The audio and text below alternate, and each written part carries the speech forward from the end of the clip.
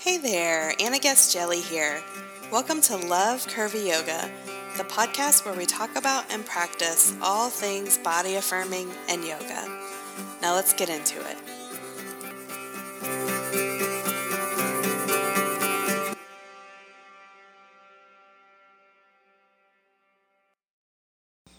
Hey, welcome. So, the title of this week's podcast, A Mindful Approach to Yoga, was a little bit tongue-in-cheek, but it just made me laugh and I really wanted to share this story with you. So I'm going to get to that in a moment. It's related to our exploration this week, which is Yoga Sutra 1.3, Then the Seer Abides in Its Own Nature.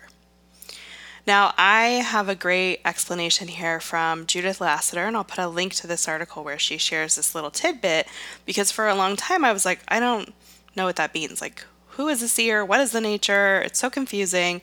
So she says this in a very clear way, I think. So here's what she says. A simple example can explain this sutra. In order to create a statue, a sculptor merely removes all the stone that is not the statue. Nothing is added to the stone. Likewise, the practice of yoga is not about adding anything to the individual. Instead, as this verse explains, the state of yoga is that state in which everything which is not equanimity is removed, and thus your true nature is free to shine out unabated. What do you think? That really clears it up for me. Not that that makes it simple.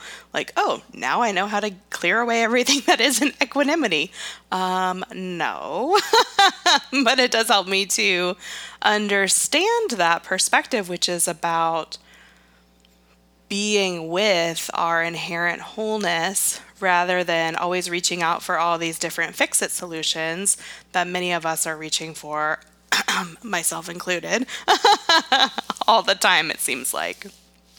So here's the story that I wanted to share with you. I was talking with one of our studio members this week. So people who are members of Curvy Yoga Studio have the opportunity to schedule a 30-minute one-on-one call with me. I do a few of those every month. They're free. They're just a fun way for me to connect with our members, see what's going on with them, support them, etc.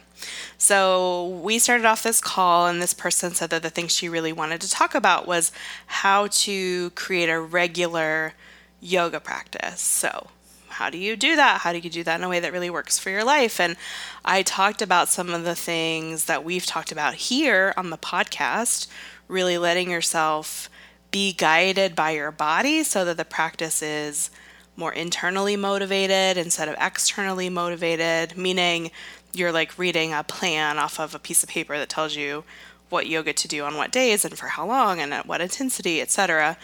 And we also talked about taking the long view and knowing that your practice is going to ebb and flow. So really integrating it into the truth of your life as it actually is. So as she and I were talking and even commiserating at times about how challenging it can be to create that regular yoga practice, she said something that I thought was so insightful. She said, oh, so this is like a more mindful approach. And it was in that moment that I was just like, oh my gosh, that was both hilarious and deeply profound.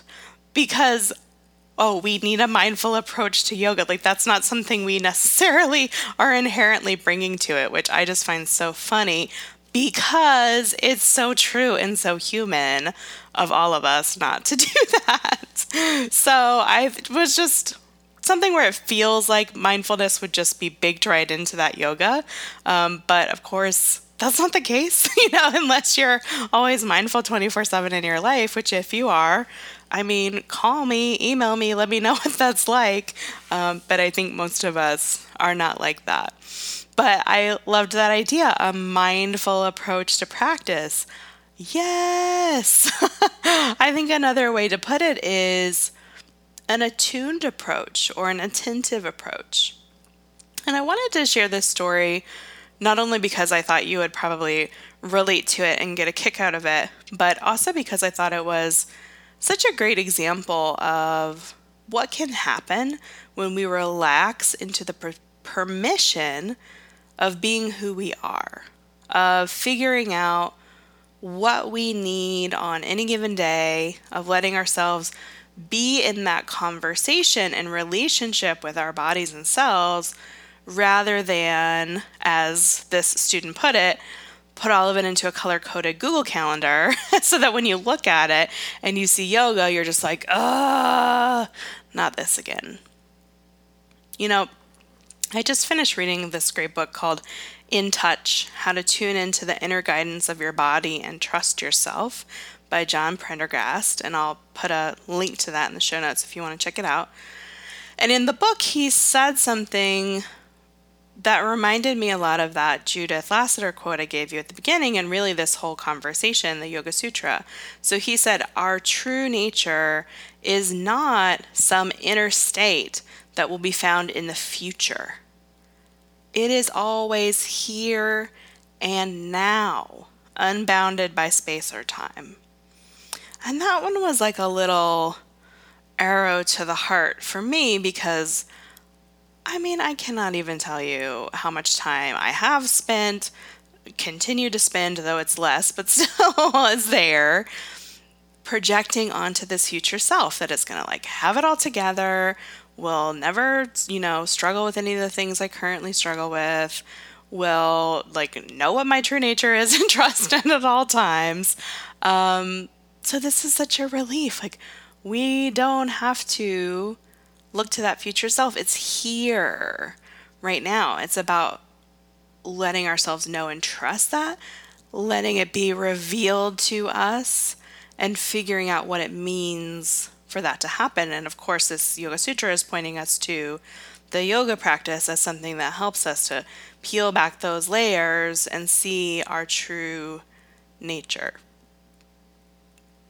If you want some support around this week, because let's be honest, who doesn't need it?